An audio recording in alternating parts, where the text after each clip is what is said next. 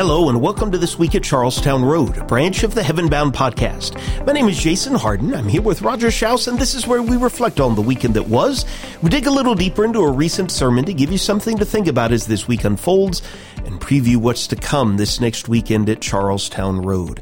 Roger, you were in part 2 of a series asking, Can I Know, this past Sunday. That series is freely available at charlestownroad.org and in our podcast feed. A couple of weeks ago, you asked the really important question, can I know I'm saved?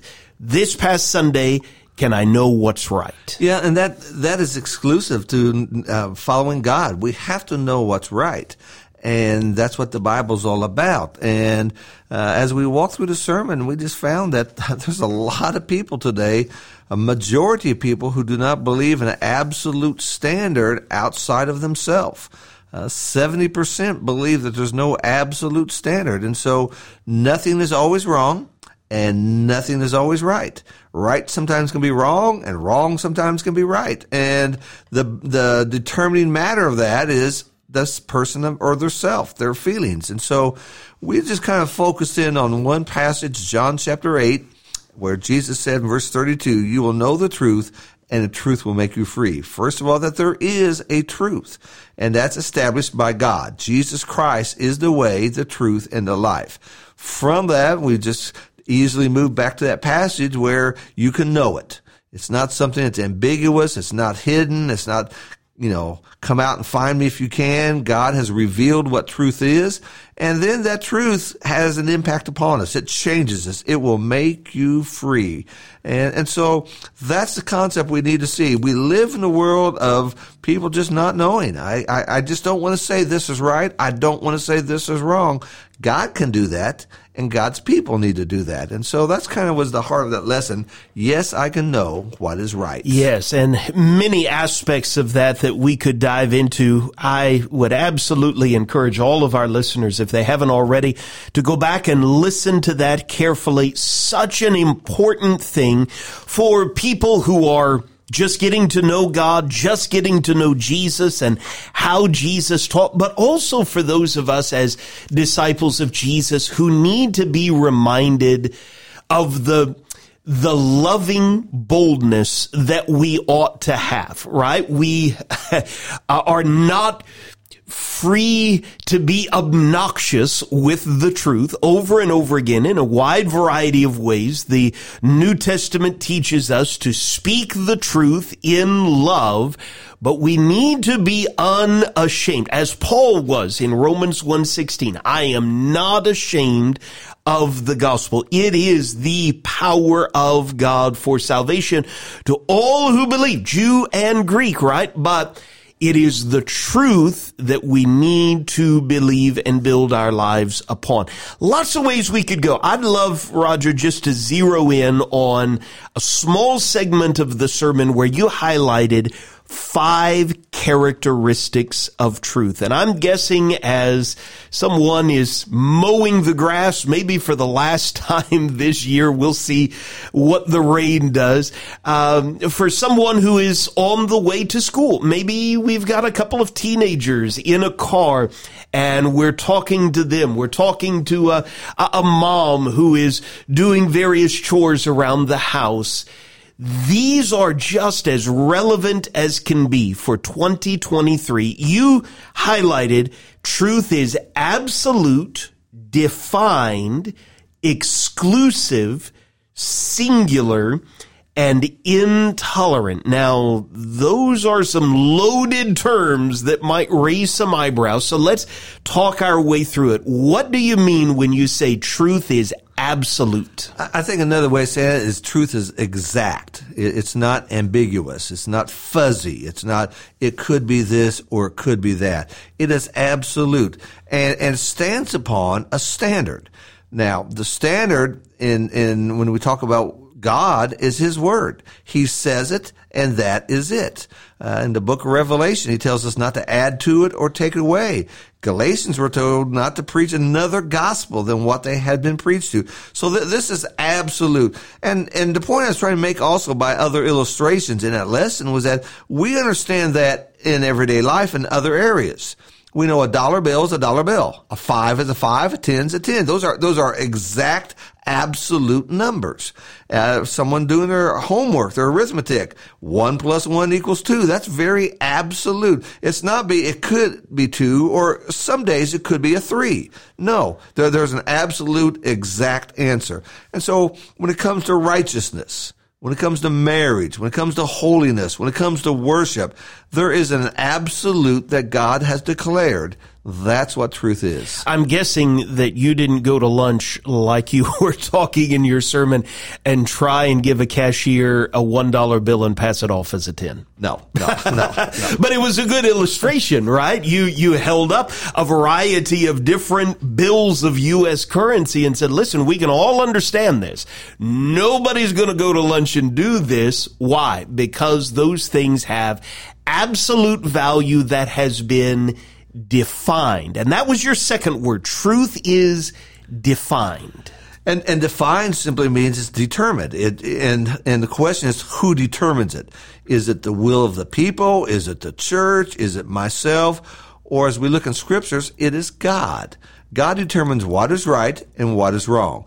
And so we look at the Bible and say, well, why are some lifestyles wrong? God has declared that. Why are some things pleasing to God? He has declared that or defined that. And so right and wrong or truth has been defined by God. It's not something that changes through the years. You know, there's lots of laws that change through the years. Speed limits have changed through the years. We see tax laws change every year. There's lots of things change. Even in sports, the rules change every year, it seems like.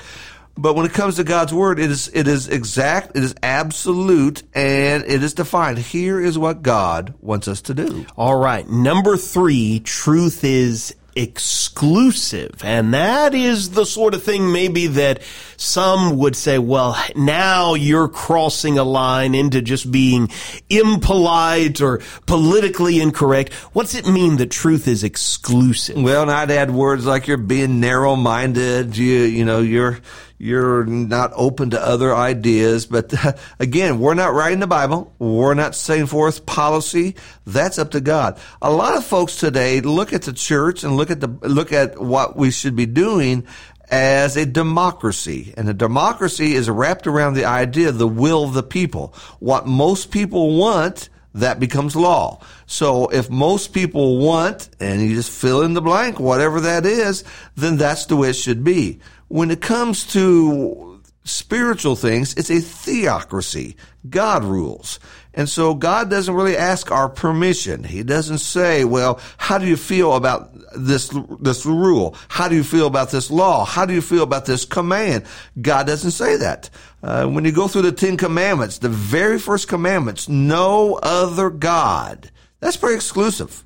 Why can't I have another one? Because God has declared. And so, again, that's the nature of truth. If it's right, there may be 1,000 wrong answers, but there's one right answer. And that's a concept. Yeah, I think it's powerful to put these words in this order. If truth is absolute and defined by someone other than us as human beings, then who are we to say, well, truth needs to be more inclusive, right? I feel like this is excluding this person or this lifestyle or these choices. The problem is none of us has the right to define it. It has already been defined. It is up to us to submit to what has been defined, even if we have to leave what we would like, our preferences, our desires at the door. Truth is absolute, defined, exclusive. Then you took us to singular. Singular, one answer. Again, that's that idea. In Romans 13, one of the verses we use in this study, Romans 13, verse 1, every person is to be in subjection to the governing authorities, for there is no authority except from God, and those which exist are established by God. A person may say, well, the government has authority. It was given to it by God. Parents have an authority. It was given to them by God. All authority rests in God because he is the creator. He is the Holy One. He is the Lord of heaven and earth. And so when we look at that, God declares what it's going to be. And his answer is singular. He doesn't say which way do you like to worship. You can worship this way or you can worship that way. You know, years ago, Burger King used to have this little slogan, have it your way at Burger King. Well, it doesn't work that way with God. Yeah, now their slogan is you rule. Yeah. and that's where we've gone to in our culture. You know, it's up to me. I don't like this, so I'm not going to do this. Well, that's not the nature of the Bible. So when a person understands God and understands his authority, he realizes that we're not on the same level with God. Well, you know, this is not an open discussion where we say, well, God, I want to counterpoint what you just said. It doesn't happen that way. And so truth becomes singular in that nature. Yeah, you took us back to Ephesians 4. What a great example of singular. There is one body, one spirit, just as you were called to the one hope that belongs to your call, one Lord, one faith, one baptism, one God and Father of all. All right. Truth is absolute, defined, exclusive, singular. And then, Roger, you took us to one of the most offensive words in the 21st century and in modern Western culture. You suggested to us truth is intolerant. Now that sounds like you are treading on dangerous ground. Yeah, just pick up a rock. All right. And it is intolerant.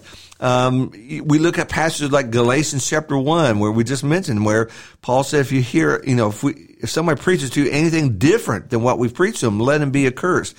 We need to see when you go through that New Testament and you really understand what Jesus was saying and then what the apostles were saying, anything different than the Bible is wrong. And we cannot get that way in our society. Our society may say, well, I see how they did it back then, but I see nothing wrong with doing this. Or I don't see what would be wrong with doing this. What would be wrong is it's not from the Bible. Unless it's from the Bible, we need to see that we're all of a sudden making the rules. Paul would say, Philippians 4 verse 9, the things you've learned and seen and heard in me, practice these things. And so God's not interested in someone being unique, being different, one of a kind. No one has ever done this before. That's not what God's interested in. What he's interested in is follow the leader, and the leader is Jesus.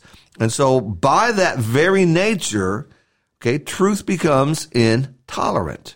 Why can't I love God and love another God? Why can't I say, I don't want to do it the Bible way, I want to do it my way and still go to heaven? Because you're not the Lord. Truth won't allow that.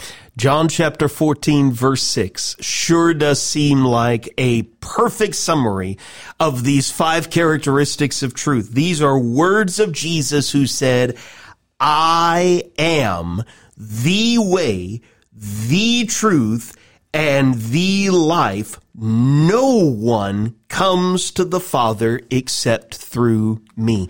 Roger, we cannot be faithful disciples of Jesus if we don't recognize how absolute, defined, exclusive, singular, and intolerant just that statement is. Absolutely. And you'll notice Jesus did not say, I am a truth.